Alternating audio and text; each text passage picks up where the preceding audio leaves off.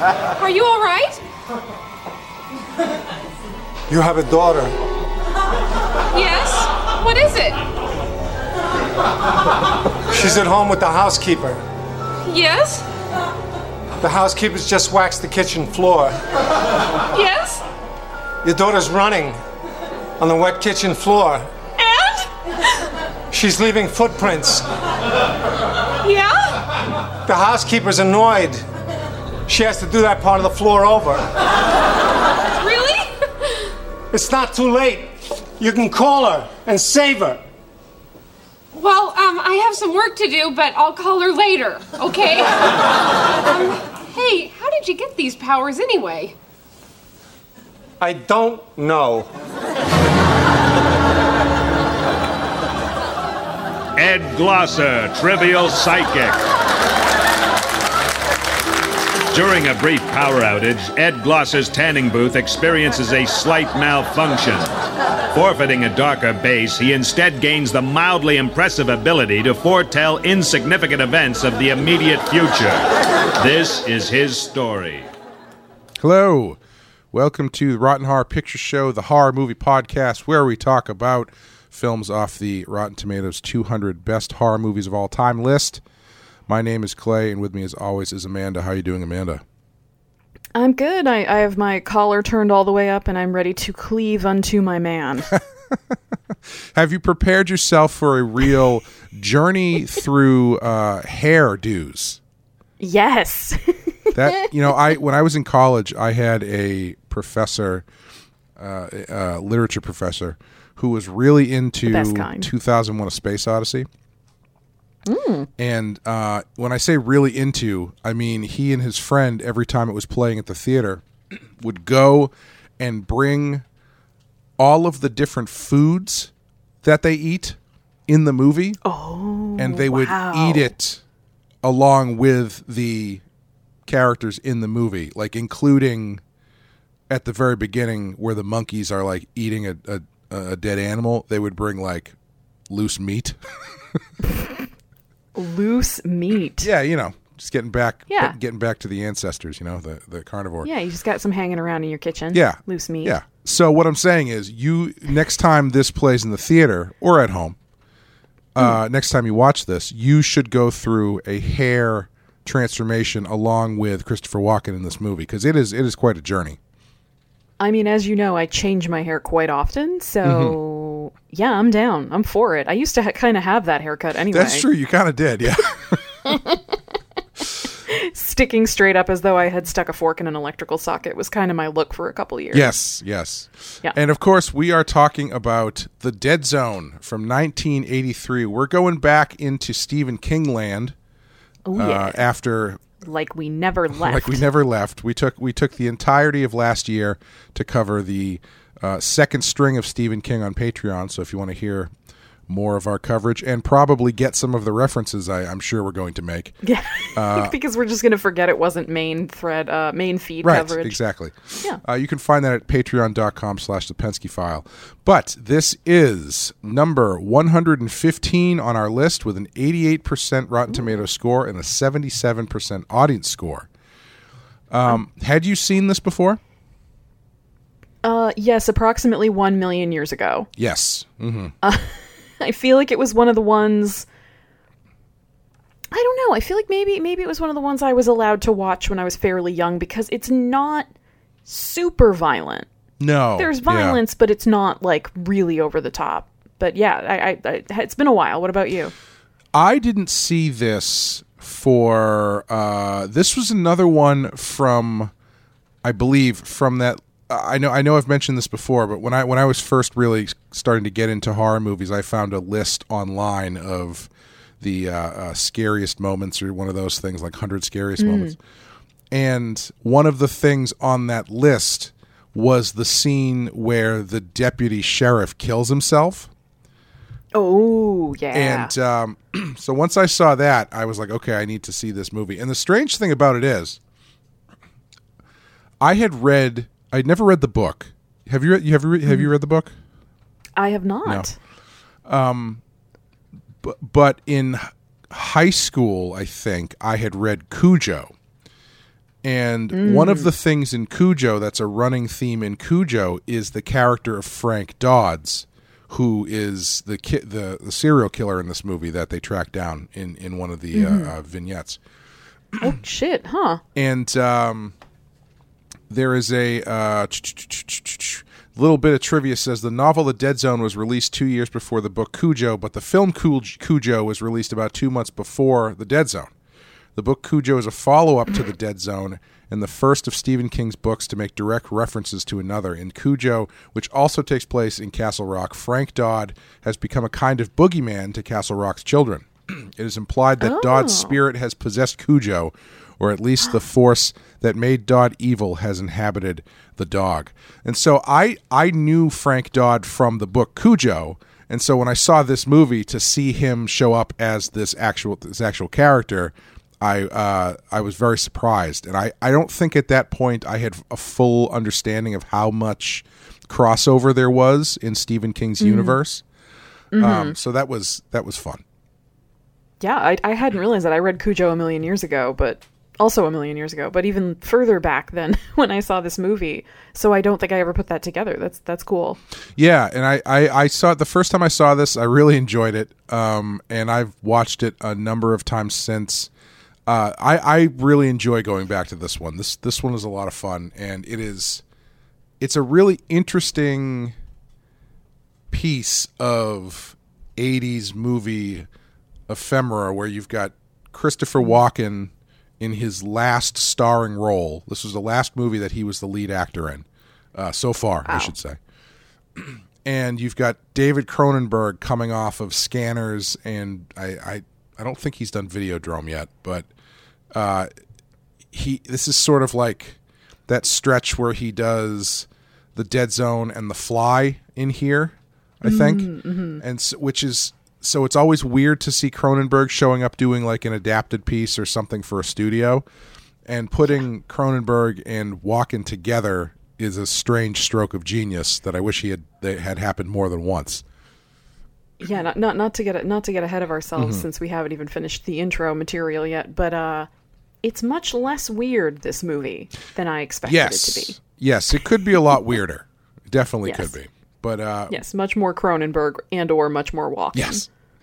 I mean, I don't know. This is sure. Yeah, I guess I would agree that if you could really let him off the leash if you wanted to, but there are some moments of brilliance that I'm sure we will talk about. But before we do that, we're going to take a quick break. We'll play you the trailer, and then we will talk about The Dead Zone. If the future were in your hands. My daughter's screaming. The house is burning. Would you change it? Hurry up! It's not too late. Touch this man's hand, and you are in the grip of the Dead Zone. I've had another episode. Only the imagination of author Stephen King could take you there. Johnny, wait! With a power that alters the future lives of those you love. You want to kill your own son? I want you out of here. I'm scared, Dad. Or of those you fear. I have had a vision that I am going to be president of the United States someday, and nobody, I mean nobody, gonna stop me. Is it a power for good or for evil? If God has seen fit to bless you with this gift, you should use it. Bless me? You're a devil. Son of a man. Who are you? Who sent you? I'm scared, sir. What's happening to me? We're gonna get married. Johnny, don't leave me, please. Don't you see how clear it all is? Not only can you see the future, I can change it. Nelson! Nelson! Nelson! Nelson! I was there, I saw him. Put your hand on the scanning screen and you'll go down in history with me. I saw his face. I stood there. I did nothing. Johnny!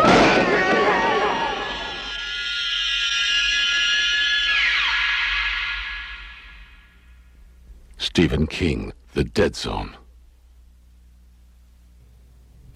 Okay, The Dead Zone. Directed by David Cronenberg, written by Jeffrey Baum, based on the novel by Stephen King. This is the first of 6 Stephen King movies produced by Dino De Laurentiis. which are Dino. The Dead Zone, Firestarter, Maximum Overdrive, Silver Bullet, Cat's Eye, and Sometimes They Come Back. Wow, so have we seen all of those except Cat's Eye? Yes, we have. Yeah. Do we have to watch We probably should at some point, but not today. But not right now. This movie stars Christopher Walken, Brooke Adams, Herbert Lom, Martin Sheen, and some hard and fast Tom Skerritt, who is he only shows up for like 10 minutes, but I'm always happy to see Tom Skerritt and stuff. Amen. Amanda, what happens in The Dead Zone? When Johnny Smith awakens from a coma caused by a car accident, he finds that years have passed and he now has psychic abilities. Heartbroken that his girlfriend has moved on with her life, Johnny also must contend with his unsettling powers, which allow him to see a person's future with a mere touch. After shaking the hand of an aspiring politician, Greg Stilson, Johnny sees the danger presented by the candidate's rise and resolves to kill him. Mm-hmm. So that could be called spoilers, the summary. That's true. Yeah. Well, I mean, I guess Yeah. you don't really know whether or not he succeeds. Yeah, fair point. Well, Clay, some things you'll find for your Stephen King bingo card Yes. in this movie Very important. include... Very important. Yes, everybody get your bingo cards out, because here we go. Truck attack. Mm-hmm. Gotta have at least one. Mm-hmm. Ultra-religious mother. Mm-hmm. Yep. Children in mortal peril. Yep. Maine, quote-unquote, Yep. accents. Mm-hmm. And also Train tunnels? And also Maine, quote unquote. Yeah, and just Maine, quote-unquote. Train tunnels. Mm-hmm. Evil civil servants. Mm-hmm. And a person whose psychic powers alienate them from society, resulting in their inevitable death. Yes. Yes. It's quite a spread on the Stephen King bingo card this time. Yeah, as we've been doing these Stephen King movies, and as we talk about on our Patreon coverage, you really do start to see trends in the things that he may or may not like. And the one that's the most surprising to me and the most interesting is the truck thing. Yeah. Because he really does have trucks playing, like large trucks playing a big part in a number of his films, which I don't know if that's a weird bit of premonition on his part. I'm not sure, but I mean, I've always thought it's definitely a very interesting coincidence given what happens to him later in his life. Maybe he has The Shining. I'm sure he's gotten that comment repeatedly after getting hit by a van and is probably like, well, it didn't help me at all. So I bet that's what every doctor or nurse who saw him in the hospital for the first 3 weeks he was there said to him. Yeah, like once they knew he was going to make it and they knew they could make jokes, I'm sure that's the direction it went in. But yeah, the truck thing is always surprising from him, that there are so many, because that's not what I think about when I think about a Stephen King trope. Yeah. That there is a truck and it is dangerous in some way, but in most of the movies we've covered for him, yep, there's a bad truck. Yeah, I mean, he's got such a, he's a child of the 50s, and he's got such a connection to that 50s greaser, drag racer kind of mentality. I don't know if mentality is the right word, but culture. That's the word I'm looking for. Yeah. I wonder if there's something connected to that. I have no idea. I'm just spitballing. It is a strange coincidence that he leans on large trucks as a point of danger and malice so often. Yeah. And this one, as he does in this one. This one's a good one too, because that sliding milk truck thing is a great shot where it just crests up over the road and just continues sliding towards his car. It's very cool. It's a beautiful way to almost die. Yes. But okay, we have The Dead Zone. Little interesting backstory on this. Dino De Laurentiis snatched up the rights from Lorimar Pictures and worked with Deborah Hill, who he met while working on Halloween 2, to produce this movie. And Deborah Hill actually chose David Cronenberg. De Laurentiis was on board, but he wasn't too happy with Jeffrey Baum's script, and so he called Stephen King to write an adaptation himself. And Cronenberg hated the script. He said it was terrible, and says it was basically a really ugly, unpleasant script. Jeffrey Baum would add that King, quote, missed the point of his own book. Then De Laurentiis rejected a second script by Andrei Zulawski of Possession fame, which another movie we've covered on our Patreon if you want to go check that out, eventually returning to Jeffrey Baum to take another crack at it. Baum says that King's script was a dual narrative that follows a serial killer named the Castle Rock Killer, starting after protagonist Johnny Smith gets into an accident that leaves him in a coma for 5 years. This was the first thing that Baum threw out, deciding that he wanted to follow King's novel in the aspect that he treats Johnny's story as more episodic, getting flashes of his life as he struggles to find the responsible ways to use his newly discovered psychic abilities. The writer approached the script as a triptych and framed it in 3 acts. 1, meeting Johnny in his coma and his recovery. 2, finding the Castle Rock Killer. And 3, trying to stop rising political star Greg Stilson from causing a nuclear holocaust. And that is one of the more interesting things about this movie that I never quite picked up on because I wasn't really looking for it, is the structure. It is very much a vignette-style structure that is a little bit different than I think you get in most movies. Yeah, and I think there are some serious pros and cons to that. Sure. I think it allows you to cover a lot of distance, like thematically, and sort of show, like that summary kind of said, it shows Johnny in a couple different phases of his life. Like, you get to see him as like a happy and normal guy before this accident happens to him. You get to see him trying to come to terms with what he can now do and also his new disability.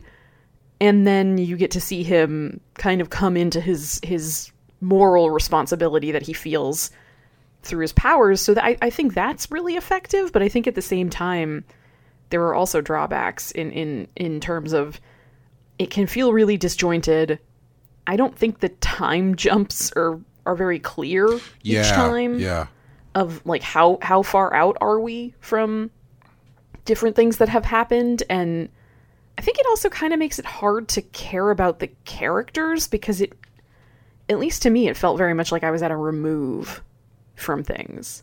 Yeah, it forces. I think it's interesting and it's clever because it covers a larger swath of time that allows you to really start to see Johnny kind of degrade because of what these powers are doing to him and the way that he adjusts back after into his life and everything. But what it does force you to do is kind of be a kind of clever as to how you're going to weave these characters in and out of the story. And I think the one character who I think that they handle very well is the character of Sarah, because she very easily seems like a character that could be dumped from the story once they kind of have their reconciliation, adulterous sex with a toddler in the next room. But they find a clever way to bring her back by having her and her husband be door-to-door Stilson supporters.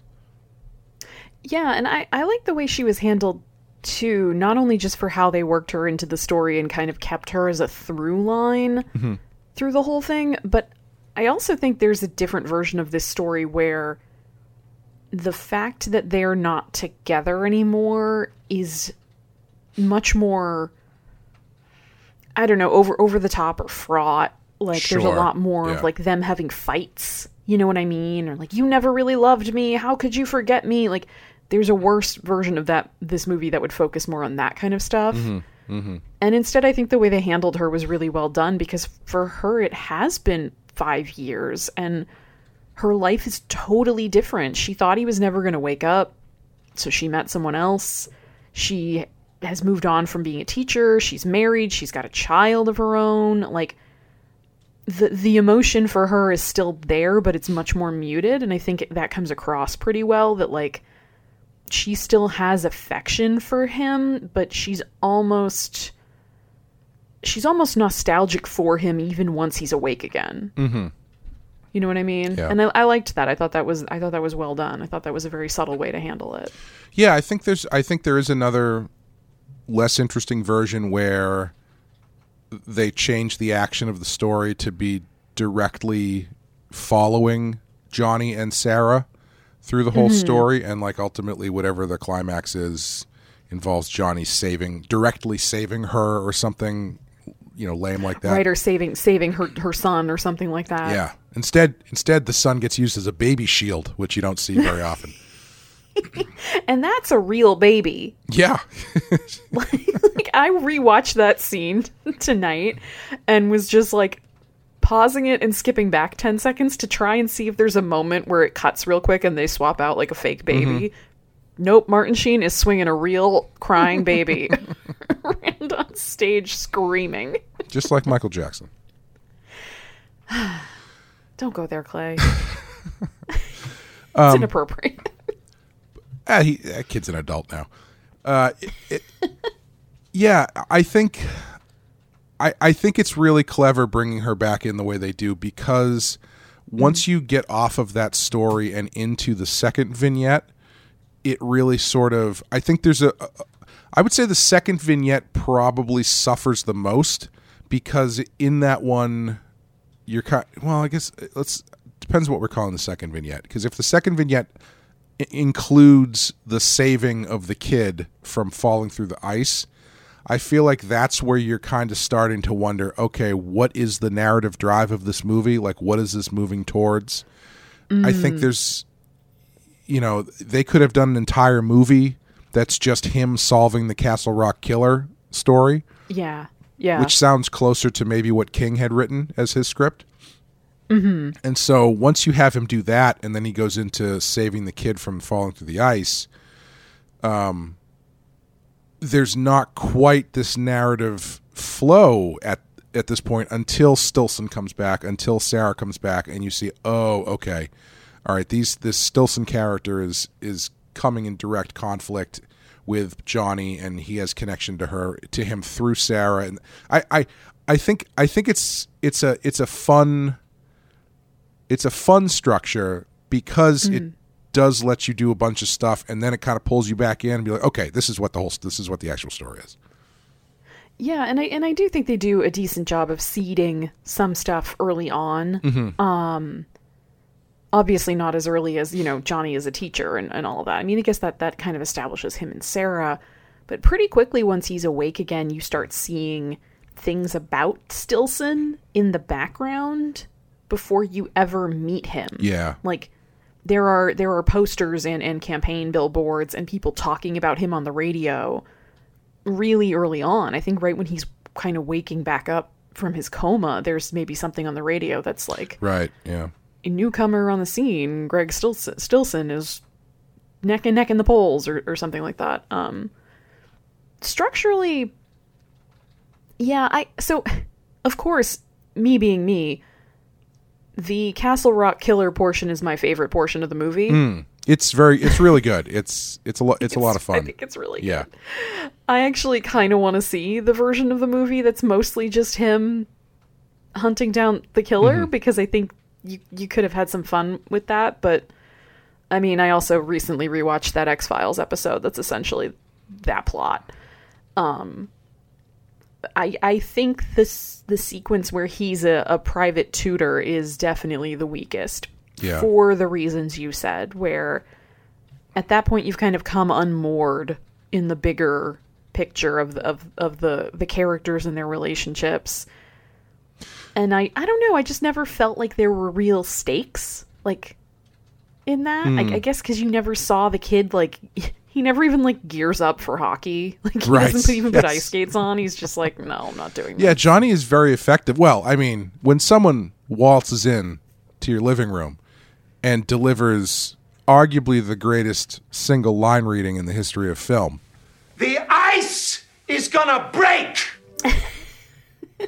I can understand why you would believe them right away and not want to suit up. Well, yeah, and I think, it's supposed to be representative of this like real connection that he and this kid have developed. That there's like a respect and a trust there between him and the kid, even if there's not between him and the dad. Right. Yeah. Yeah. Yeah, I think that section it's really kind of there to seed out what's coming next, right? Because the dad is involved with Stillson, and it's the first interaction Johnny has with him, and they do that great bit where he goes to shake his hand, but Stillson puts a big button into his hand so they don't touch skin to skin, so he can't get a vision. Right, because everybody knows, and that's something I don't know if this movie quite emphasizes enough, that everybody knows who Johnny is. Right, yes. To the point where he has sort of secluded himself away, and is just trying to live his life, hardly ever leaving the house. Yeah, he's essentially become agoraphobic, and he's trying to figure out how to stay off people's radar because he has become famous, at least tabloid famous. Yeah, I've noticed the people in this movie really, they don't really question him that much once he starts doing his thing. Like there's that one press conference where that one jerky news guy is trying to catch him in a lie or whatever. But then after that, it's pretty much everybody's on board. Scarrett shows up and asks him for help with the Castle Rock killer case. Even the dad, I think, is aware of who he is and what he can do and what he has done. So yeah, it's weird that everyone's kind of like, oh yeah, that's the guy who can see the future. Yeah. Well, I mean, I think part of it is that, in the beginning when he has woken up from his coma and he touches the nurse and he rescues her daughter because he can see the fire that's happening. And then when Tom Skerritt, who's Sheriff Bannerman, I think? Yes, I believe so. When he comes to Johnny, which is a thing that police departments will do, is they will consult psychics if they're really stumped on cases. So it's not totally out of the realm of reality that law enforcement would go to somebody purporting to be psychic. But I think in this world, once he's saved the nurse's daughter, and then he's caught the Castle Rock killer, and so he's kind of 2 for 2. Yeah. If you're gonna believe in a psychic, then I think he's a good one to say, oh, maybe this one's legit. Yeah, and you get that great bit too when I think it's the doctor comes to visit him and is asking him, to come back to the institute or whatever, and he shows him the closet full of letters that he gets for people asking him basically about anything in their lives that needs a fixing or whatever.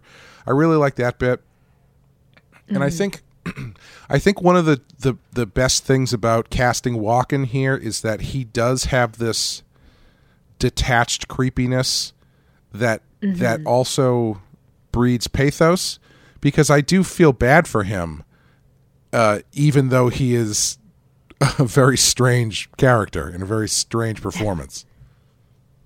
Yeah, and I think, like you're saying, his strangeness makes sense because he's kind of, even in the beginning when he's supposed to be like young and carefree or whatever, he's kind of a weird dude. He's just like awkward and kind of dorky.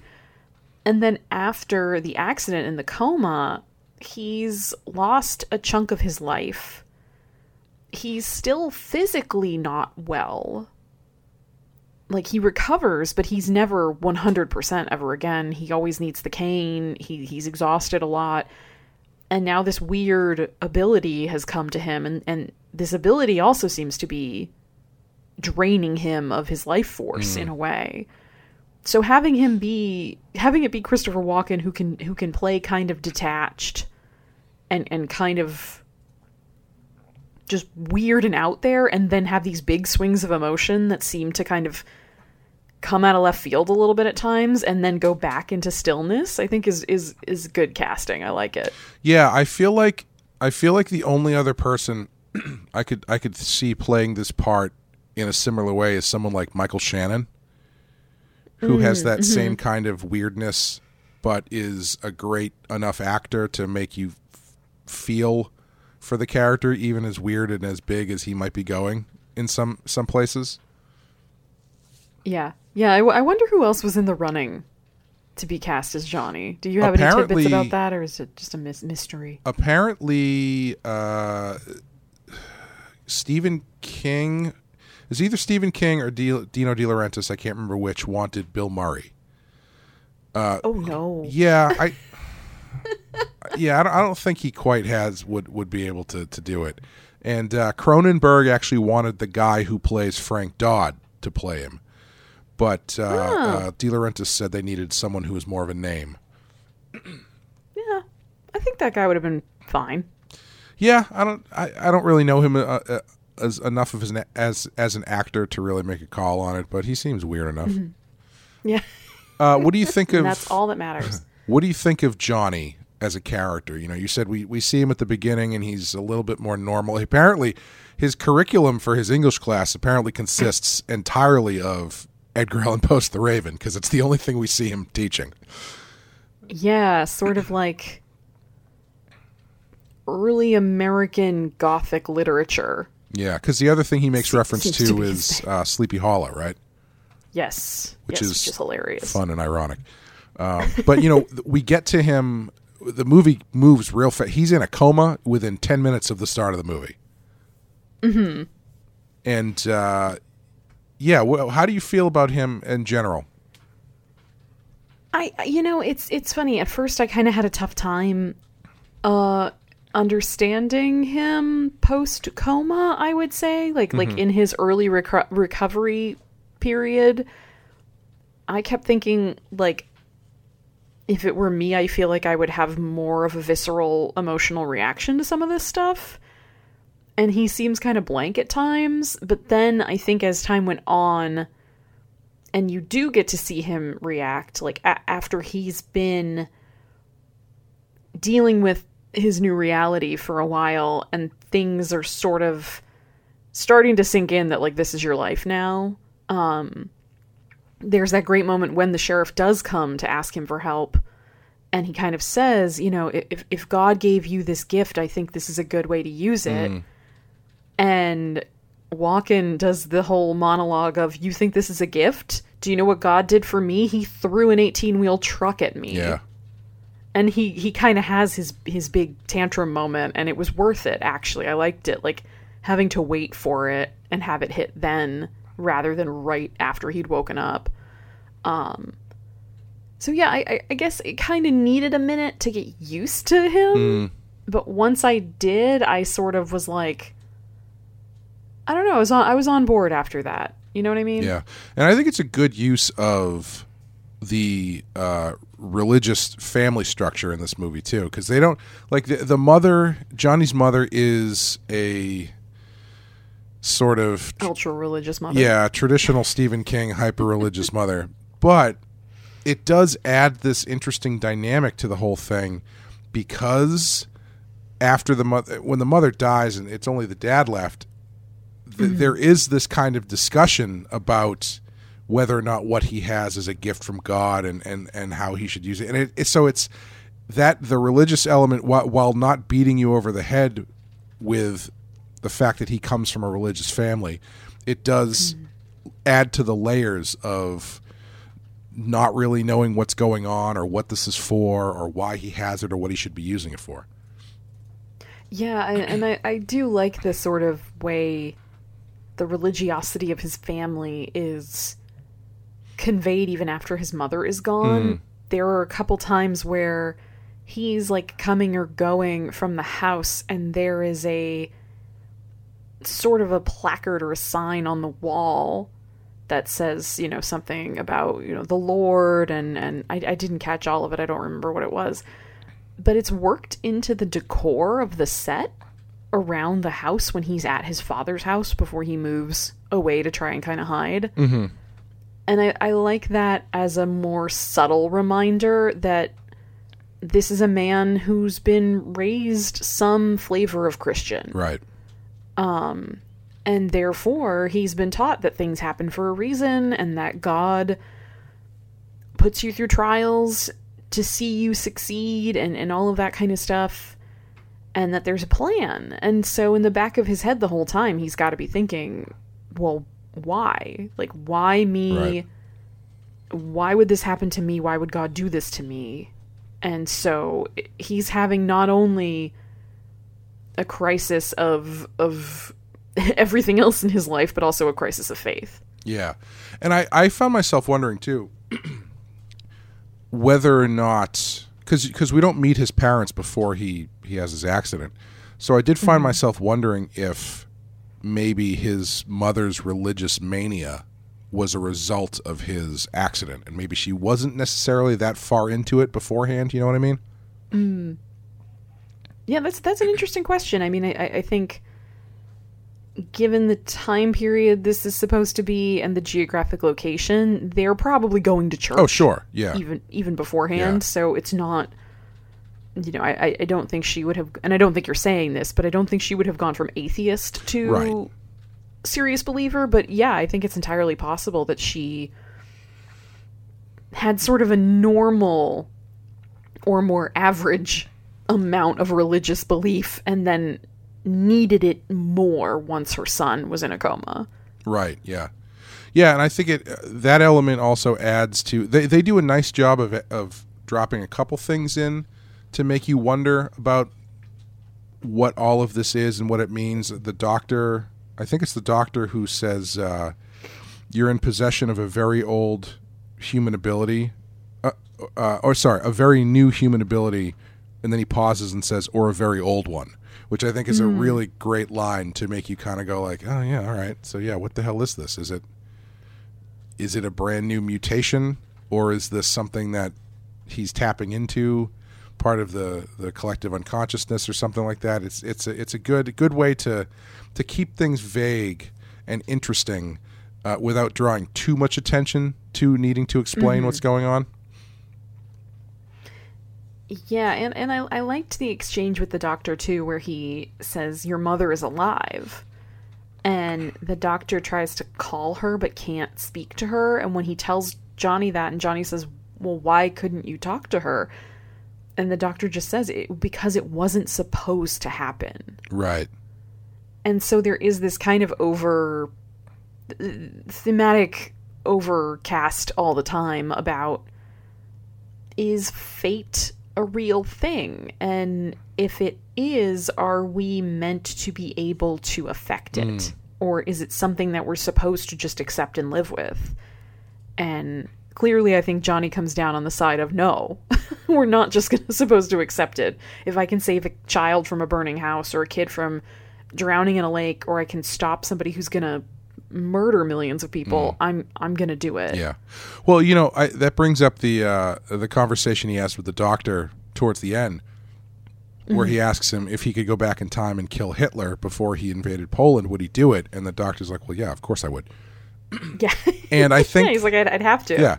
And I think that conversation in this movie is the most one of the more interesting versions of that conversation I've heard, because even though the doctor answers in a very affirmative way, it's like, well, yes, of course I would kill Hitler. The question isn't, would you kill Hitler? The question is, if you thought you were dealing with Hitler, would you believe yourself enough to murder this person? Because there's, with what he's going to do, there is, obviously he has these powers and they've proven to be true or whatever, but I mean, he's about to commit murder. He has to be really, really sure that what he is doing is acting on the right impulse. And it's easy to say, would you go back and kill him? So, yeah, of course, because everybody knows what Hitler did. But if you're in the situation where you don't actually really know what this guy may or may not do, then you really have to wrestle with this idea of, am I going to take this chance and believe the vision that I got that this guy is going to massacre millions of people? Right, and not only are you dealing with your own, he experiences his power and his visions firsthand. So I think it's easier for him to have faith in what he's seeing, but you also have to remember that no one around you knows that this person is going to become a genocidal maniac. Right. So the question is less, would you go back and kill Hitler? And it's, would you go back and kill some teenager named Adolf who lived in Germany in, like, the 1920s? Right. Yeah. Who just, was, like, son of a nobody, kind of floating around, just hanging out. Yeah, it's more... Would you go kill that guy? Yeah, it's more like if you went back in time with the intention to kill Hitler, but you didn't do all of your research as to where he was at the time. So you find the first person named Adolf and you go, I either take the shot and hope I pick the right one or I don't. Right. You kind of sidle up to him and say, hey, you're Adolf, right? Are you Adolf Hitler? Is that Haven't really... Too young to grow a mustache, I see. Oh, that doesn't help. You're just wearing a normal shirt and pants? No uniform, no boots, no... Oh, okay. Could you point up into that tree for me? Use your whole arm. Yeah. Yeah, maybe that, like that, yeah. You a middling painter by any chance? Speaking of World War II, I always... I thought you were speaking of middling painters. Well, yeah. Why not? Let's put some people on blast. Thomas Kincaid, fuck you. This is an art criticism podcast now. Painter of light, my ass. I've heard some great stories about that guy that involve public urination at Disneyland. But I won't go into those here. All right. No, every time I watch this, I forget that this movie's like fairly... I don't want to say it's cheap. I don't mean that in a bad way, but like there's not a lot of huge set pieces that require like massive set builds and stuff like this. Except there's a huge World War II sequence in the middle of it. Yes. Which I always forget about. Yeah, and this wasn't exactly a Hollywood blockbuster with the most enormous, James Cameron sized budget. Right. So I think they do a pretty good job with what they have. Yeah, I think so too. I think it looks great. I was surprised how long it was, because that always seems like the kind of thing where it's like, all right, let's get in, we'll get out, do a couple World War IIs, shoot a couple Nazis, put the kid on the truck, get out, bing, bing, bang, boom.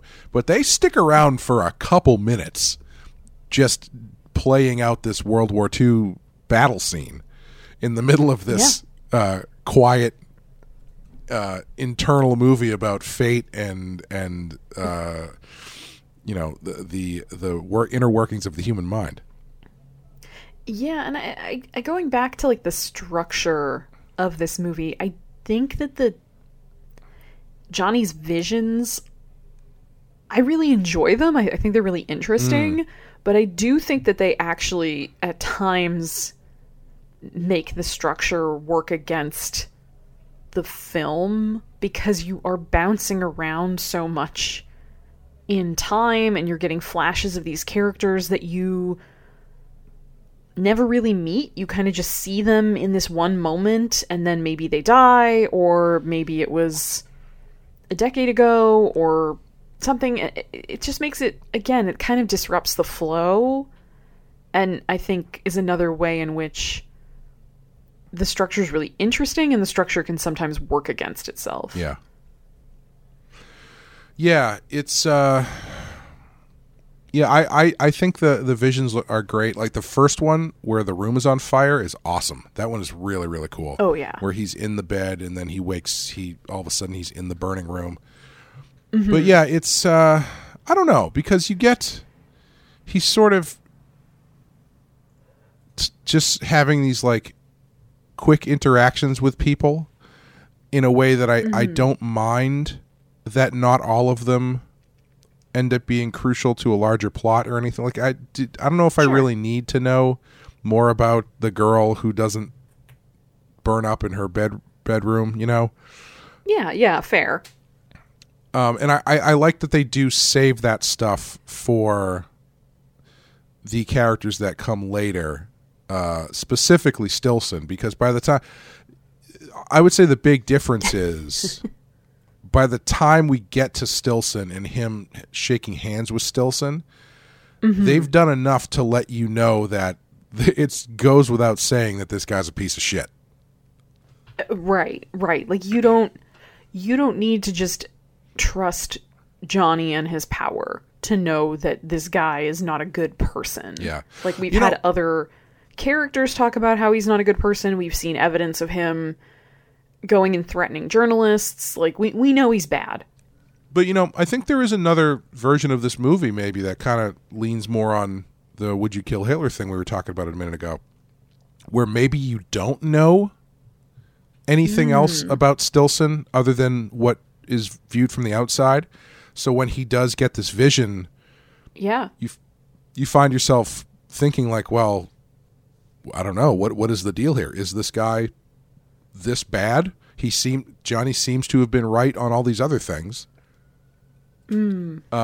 I think that's an interesting angle that they could have come at things with, is making it a little more ambiguous about, is Johnny actually seeing the future, or is Johnny picking up on some other sorts of vibrations in the world or possibilities rather than definite outcomes if something drastic doesn't happen. Yeah, where you could add some more ambiguity in there about like, wait, is this the right thing? Yeah. Because in this movie it feels pretty clear, at least to me, that he's doing the right thing. Yeah, I remember the first time I saw this, I thought that they were laying it on a little too thick with Martin Sheen. Like, he's so comically evil in this that I found it difficult to believe in some parts. And then I read the book where Stillson is like 1,000 times worse than he is in the movie. Oh, really? Because you're getting his internal monologue a lot in the book, and like the first scene with him is like some internal monologue where he's talking about how much he wishes he could gut this person, or like Stephen King goes out of his way to tell you immediately that this guy is awful. Yeah, that this is the villain. Yeah, this is the bad guy. And I guess the flip side is, right, if you're gonna have the payoff be that this is a guy who gets elected president and then has some sort of vision from God that he's meant to set off the nuclear war, it probably tracks more for you to set up this guy as already being on the path to Crazy Town. Yeah. I do think there is a way you could do it where the ambiguity is a bit more fun and makes you a little bit more tense. But I think probably for the purposes of this story, Johnny needs a win, right? He needs like a righteous win at the end to make this all worth it. Yeah, and I think the point of this story is that it's not to make us second guess Johnny. It's not to sort of ask the question of, is Johnny doing the right thing? Is Johnny a good guy? I think the emphasis is more that supposed to be that we know he's a good person, right, and that we know he's trying to do the right thing, and that means for him giving up any chance at a life. Yeah. I think one of the saddest moments in this movie, and one of the most poignant, is when Sarah comes to visit with her baby, and he's just kind of sitting with them, and he's hanging out with her and her son, and it's sort of like he gets for a little while to pretend that he gets to have the family and the life that he thought he was going to have. Yeah. And I think Christopher Walken does a great job of not overplaying it, but you can tell through the whole thing that he's very melancholy. Yeah, I really love that scene, especially when the dad comes home too and kind of sees them all. He's got everybody there, and he's having this moment of the future that he could have had. Exactly. Yeah, it's a really great bit, and yeah, they don't oversell it. Like there's no.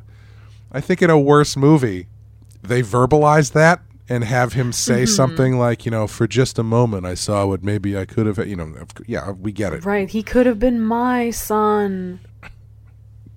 Yeah, I'm glad that they don't. I think the images really speak for themselves. And I also I think the dad coming in too is played so well, because he kind of comes in and he kind of like gives a side eye to what's going on here, and like the dad kind of takes it in a bit quicker and on a different level than I think Johnny even realizes what's going on, you know?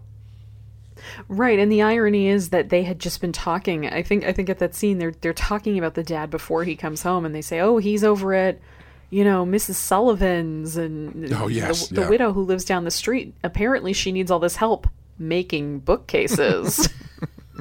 And so they're kind of like wink, wink, nudge, nudge at each other about the dad. And then the dad comes home and takes one look at them and is immediately like, all right. It does make me think, though, because, you were saying it's hard to tell how much time has passed in this. How much time do you think has passed? Because, so we're within the stretch of like an election cycle, right? Because Stillson is actively campaigning at the beginning of the movie and actively campaigning. It looks like it's getting down to the vote day by the end of the movie. And it's always winter. It never gets warm. Yep. And so Christmas happens. And so what I'm getting at is, how long do you think Johnny's dad waits after his wife dies before he starts going over to the widow's house? Not long, apparently. Yeah, apparently not. I mean, even if he was campaigning and it was October, and you want to say, well, this is northern Maine and it gets cold in October, fine, but it's got to only be like February when this movie ends. Yeah. Yeah. That dad, man. It's waiting for the old ball and chain to kick it. So he could go out and kick it. So Martin Sheen in this movie is like delightfully loathsome. Oh yeah.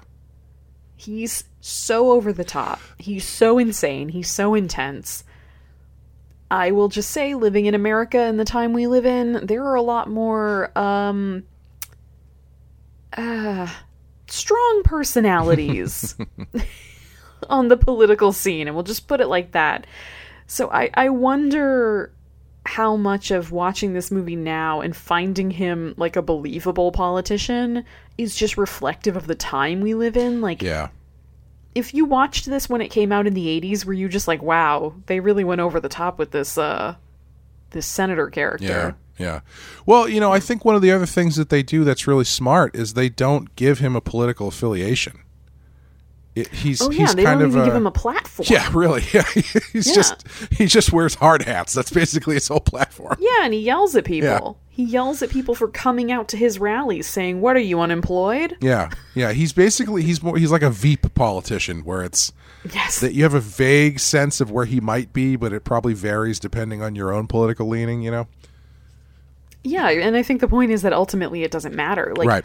He could be standing on that stage saying we should have closed borders, or he could be standing on that stage saying Medicare for all. Right. And absolutely. It doesn't matter. He's still an evil person. He's still a bad person who's going to do an atrocious thing. Yeah, his only real platform is one that's pretty bipartisan, which is jobs, essentially. That's basically the thing he gets into. And it's not jobs, and also tall men in leather duster jackets. Yes. Like, is this bodyguard just your bodyguard? You guys seem awfully close. There's no women around you ever, huh? No, not really. There's really only like one woman in the whole movie, frankly. But that's true. Yeah, I found him. He is very over the top, but I would be lying if there weren't events in the last handful of years that made me immediately think of him. For reasons that we don't have to get into here. But I have, man, when I think of Martin Sheen, I think of Apocalypse Now. And I think of stuff from maybe The West Wing. I didn't really watch ironically enough, he ends up as the president eventually in The West Wing. I didn't watch The West Wing, but I got the gist of it.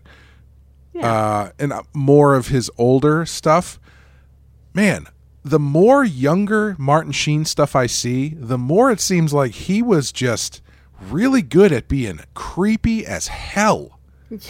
Because, there's this movie that I had never heard of that I saw on The Last Drive-In with Joe Bob Briggs last season, I think, called The Little Girl Who Lives Down the Lane. It's have you seen it? I have not, but I remember seeing, scrolling through Joe Bob and seeing that was on there, yeah. And I think it's Jodie Foster's first movie. She's 13 or something. Oh, and it's one of Martin Sheen's early movies as well. And he is so scummy in that movie in a really specific kind of way where he's scummy with a smile, if that makes sense. He's really good at that. And we just saw him on an episode of Columbo not too long ago where he was doing the same thing. I love that you guys are watching Columbo. I love that we're watching Columbo because it's fantastic. I love it. You just opted out of all of the Last of Us dialogue to go watch Columbo. I didn't really like Last of Us. It was fine. It just, I liked the Nick Offerman episode was really good, but I don't know. I'm so zombied out at this point that it just wasn't really doing anything for me. That's fair. I'll yell at you off of the recording. We don't need to subject the listeners to that. But yeah, he has a hidden talent for being a real creep. Yeah, which is interesting because I do feel like in modern or more modern setting, he's kind of played the straight man. Yeah, he was Uncle Ben in the Garfield Spider-Man movies.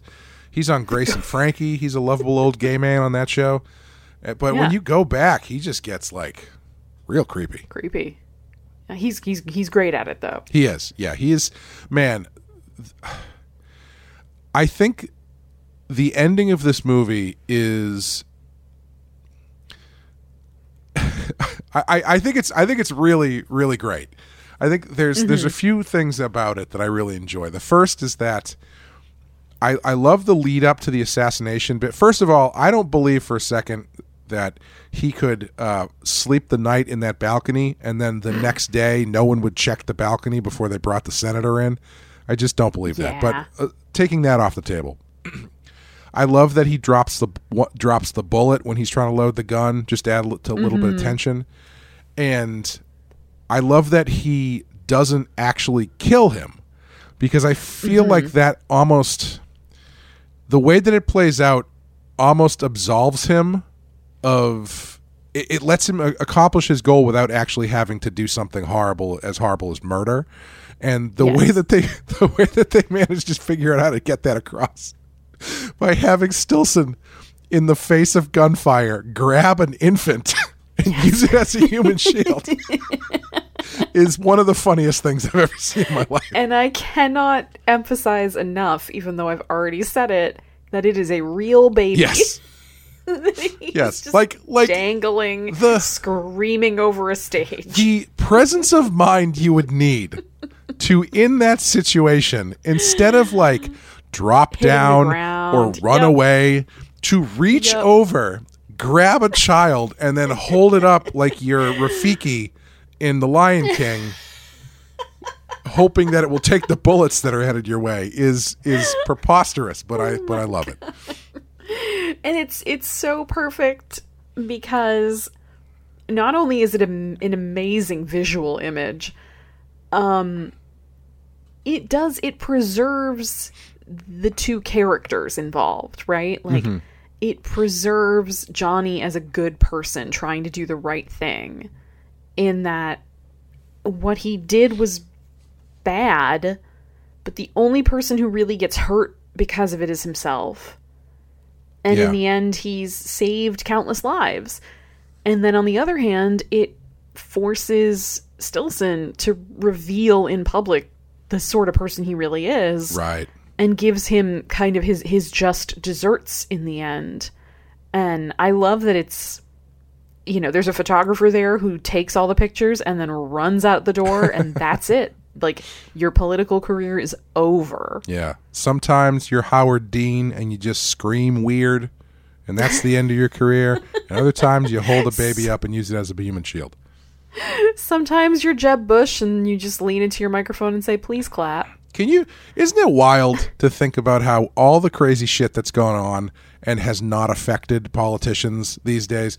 Howard Dean, he screamed weird once, and that was the end of his entire campaign. That was all it took. Al Gore said something along the lines of, "I invented the internet," and we still make fun of him to this day. That is objectively funny, though. But hey, people say they want an entrepreneur and a businessman in the office. I mean, what's better than inventing the internet, right? I mean, at this point, if he actually still wants to take credit for that, I'm also going to blame him for most of our social ills. That's fair. That's fair. A series of tubes. Yeah, I love the end of this movie because it would feel trite if it weren't so sad. Yeah. Do you know what I mean? Yeah. Like it's almost like too pat of an ending where it's like the bad guy gets revealed for who he really is and the good guy gets to preserve his goodness by not hurting anybody. Like there's a worse version of the ending where he gets Stillson to reveal his real personality, and then he also gets, and then Johnny lives and he gets Sarah in the end. Mm-hmm. But I think the fact that he does get shot and he dies ultimately just kind of adds to the fact that like he was a good enough person that he was literally willing to give everything to protect people he had never met and never would from the possibility of an unjustified death. Yeah. And I think that's much more effective than just having him be like, oh no, actually he figured out a way to live and now he rides off into the sunset. Right. Yeah. Yeah. And it also stays in line with the way that they depict his powers throughout the movie, which is that every time he uses it to save someone, it costs him something. His mother dies shortly after the first time he does it. Then when taking down the Castle Rock killer, he gets shot. He loses his job, and he's just physically wasting away. And eventually, obviously, he gets killed. And I think that's a part of it that is, again, it's another thing that they don't bring a lot of attention to, but it's there for you to take it in as you're watching the movie, that every time he uses this power, it costs him something. And ultimately, it costs him his life, but for a good reason. Yeah. Yeah. Do you have any idea in my notes? It's been a while since I watched this. We had to postpone our show for a week because everyone's getting sick, but everyone was sick. I have in my notes hot buttered Cheerios ? And I can't remember why I wrote that down. I don't know either, but I even skimmed our chat thread from the night we did watch this movie, and I saw that you said it in the chat, so you must have been really excited about it, whatever that was. I don't know if it's in the background somewhere. Maybe it's on the back of a box, like a recipe or something. Or does somebody kind of say it in like a throwaway line? I mean, that's a great exclamation. Like you walk in to the gazebo and you find the next victim Cheerios. Of the Castle Rock killer, and you just exclaim, well, hot buttered Cheerios. My note to myself was that the true lesson of this movie was never to follow a man into a gazebo. Yes. Yes. What do you think is creepier, following a man into a gazebo or going with a man to apparently an abandoned amusement park to ride a roller coaster once and then leave it? So I think the difference in these situations is Sarah had been dating Johnny long term. Mm-hmm. They were serious about each other, and that was a sweet date. Private amusement park date sounds great to me. I was really trying to decide whether or not it was meant to be a private date or if it was just like, we don't have the money to show people. I think it's probably more like we don't have the money to show people, but I am choosing to say that it is a private amusement park date, in which case, extremely romantic. Random dude who, as you walk by in the middle of the coldest winter in Ontario, yells at you to smile and then tells you he wants to show you something in the gazebo. Fuck right off with that. Absolutely not. They knew each other. They were friends. If I were outside and I passed by you and you told me to give you a smile, I would be like, I'm calling Caitlin and then I'm calling the police. No, that's fair. If I walked by a gazebo and my mother was in the gazebo and said, hey, come up here. I want to show you something. I would not trust her. Especially not if she started with, why don't you give me a smile? Yeah. Well, mother just wants to see you happy. Aww. The one thing in this movie is they kind of get into where the title comes from, but I guess it's different from the book. It says, the movie doesn't explain the meaning of the phrase dead zone like the book does. Stephen King was going off old theories that people only use 10% of their brains, and that we haven't even unlocked the secrets of the other 90%, and that when Johnny was in his coma, his brain had to create new pathways to get around the paralyzed part of his mind. So new pathways were created in the dead zone, which is the 90% that people normally don't use. And this enabled him to develop powers of ESP and second sight. We know this theory is wrong. In fact, people use 100% of their brains, but the book came out in 1979, so... Yeah, we can forgive him for that scientific error. Yeah, and I can't remember exactly what they name dropped the title. It has something to do with there's like a in his visions it's basically like a variable or something where it's a dead zone where he's not totally sure about all the specifics of the vision or something. Yeah, exactly. It's that. It's kind of like a blank spot in the midst of his visions that shows that there's a gap in between where something can be changed. Seems to be the explanation they were going with. Yeah, sure, why not? It's a cool title. It's a very cool title. I still want to talk a little bit about how un-Cronenberg this movie is. Oh, sure, yeah. Just,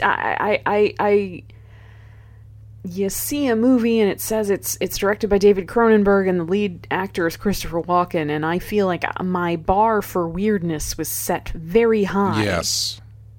And yet, most of this is played fairly straight. Even though there is a person walking around with precognition powers, it's very rooted in reality otherwise. Yeah, my I had a teacher in college who was a big genre movie fan, and he kind of introduced me to David Cronenberg a bit. And as I was getting into Cronenberg movies, he said, you're going to come across movies that you're surprised are directed by him, but no matter how tame the rest of the movie might be, there's always one scene where David Cronenberg comes out. And he mentioned the scene in Dead Ringers where they're connected by the tissue and then the woman starts eating her way through the tissue. And in this one, I think the Cronenberg moment is the death of the Castle Rock killer. Because... Yes, Deputy Dodd. Yeah, because they don't just have him, slit his own wrists or hang himself. He wedges his, surgical scissor murder weapon into, a bureau and then puts his hands on the back of his own head and then opens his mouth and rolls his eyes like he's just looked at the tape from The Ring and then jams his own face onto the scissors, and it's fucking awesome. And it's like... Oh, God. And then they show it when Tom Skerritt and Christopher Walken find him, and he's got the scissors stuck in his gaping mouth still. Yeah. And his body, he's covered in blood in, the bathtub, and he's kind of, twitching. Yeah. He's dead, but he's not fully finished convulsing, and it's oh. And the best part about it is that it's such a strange setup that you don't even need to show the actual violence. If this was a Lucio Fulci movie, he would just show a close-up of the blade slowly going into his eyeball or something. But all you need, the thing that makes you go, is when he opens his mouth. Yeah, and starts to lean forward, and you realize what he's doing, That's and you're like, the weird oh, thing. no. It's great. It's so good. But also... Oh, God, I just had to highlight that. Also, it does have, low... I don't want to say low grade, but, I think the way that Walken is presented visually is pretty weird for, the relative to the rest of the movie. Everything else is pretty standard and pretty normal. but there's just something about, he's not even dressed that weird. It's just that he's got his collar up like he's Dracula, and he's got this big shock of hair, and he's got this cane, and he's Christopher Walken. And so that's like all you need to create. He almost looks like a Tim Burton character. Yes, which is why he did so great in Sleepy Hollow. That's true, yeah. Bringing it full circle. With his famous line from that movie, "Ah." I love Sleepy Hollow. It's a great movie. You know, I was watching Beetlejuice recently. Oh, it's the best. And it occurred to me, I don't think all of us who grew up with Beetlejuice fully appreciate how fucking weird that movie is.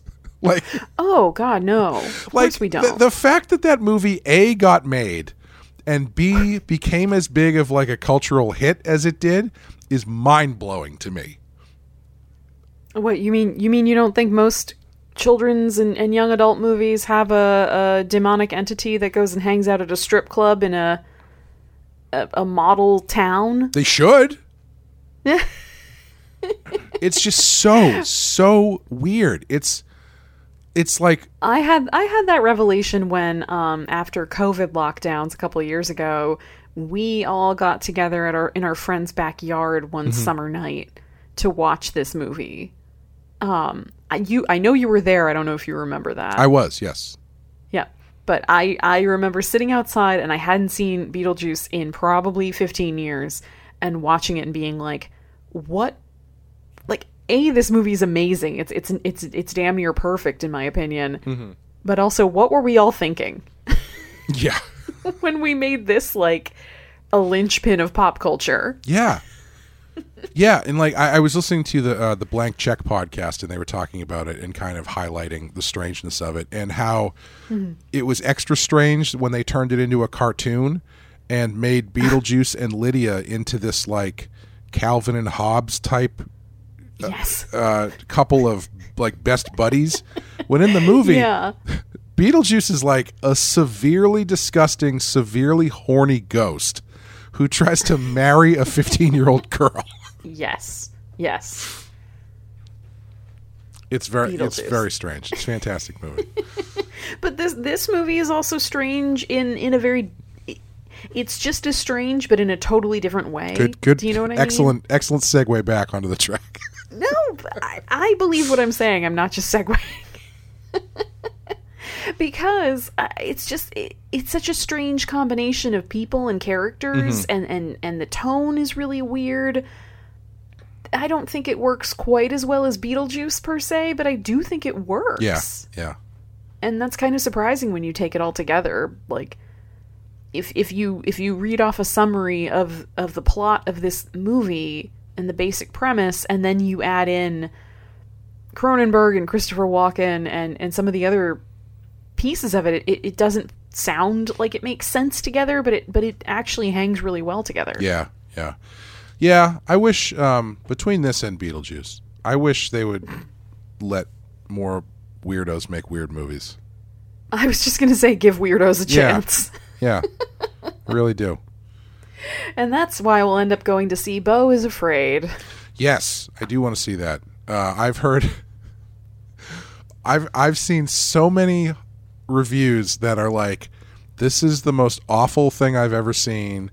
I actively want to sue Ari Aster for my money back. I'm like, oh, I need to see this movie if this is the way that people are responding to this thing.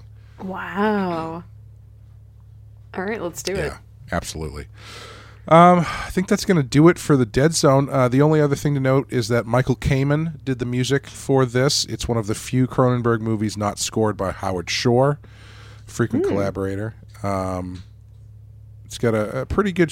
I wouldn't say it's necessarily a memorable score. Like, I can't really think of it off the top of my head what it sounds like. Yeah. But I think it's fairly effective. Cinematography's pretty good. There's that great shot through the tunnel.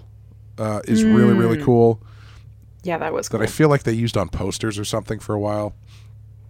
But yeah. I hope so. It's how do you feel about the placement? It's number 115 on the list. Is it too high, too low, or should it be taken off the list completely? Well, it's really interesting because when we watched this, Greg and I had the conversation where he's usually the one who asks this question to me, which is this really a horror movie? And sometimes I'm able to kind of say to him, like, well, yeah, of course it is because of X, Y, and Z. And this one was interesting, where I was like, I don't know. Yeah.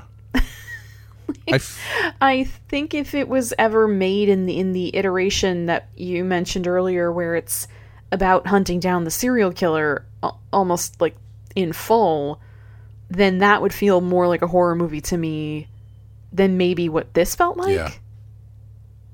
So I don't know. This feels somewhat. I guess the thing that keeps it from fully being just like a sci-fi movie is they don't say definitively one way or the other, this is how you're having these visions. Yeah. So it is left ambiguous of, is this a biological thing? Is it God? Is it some other sort of supernatural power? And I think that's kind of the only thing that keeps this as a horror movie for me. Yeah, I actually think it's probably more the elements on the surface than the actual story that make it a horror film. For instance, I think it's Stephen King. That's one tick in the horror column. Yes. David Cronenberg. That's another tick in the horror column.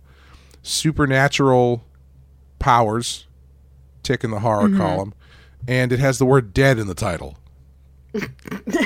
Honestly, I'm only kind of being facetious, where like I feel like that's kind of doing the heavy lifting for most of the why it would be considered horror, because it's not really scary. It's like existentially scary, maybe, but it's not.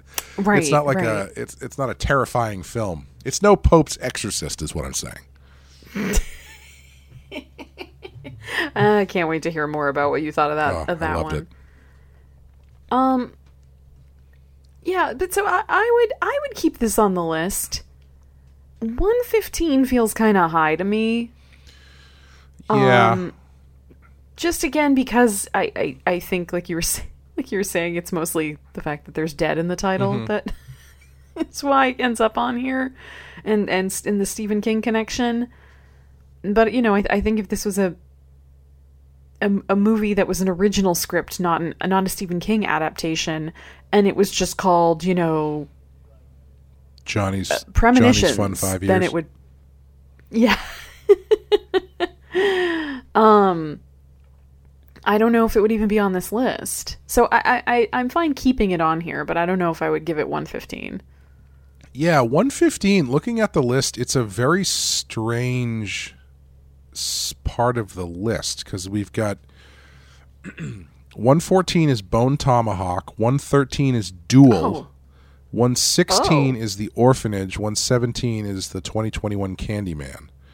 Then we've got Rare Exports and Henry Portrait of a Serial Killer.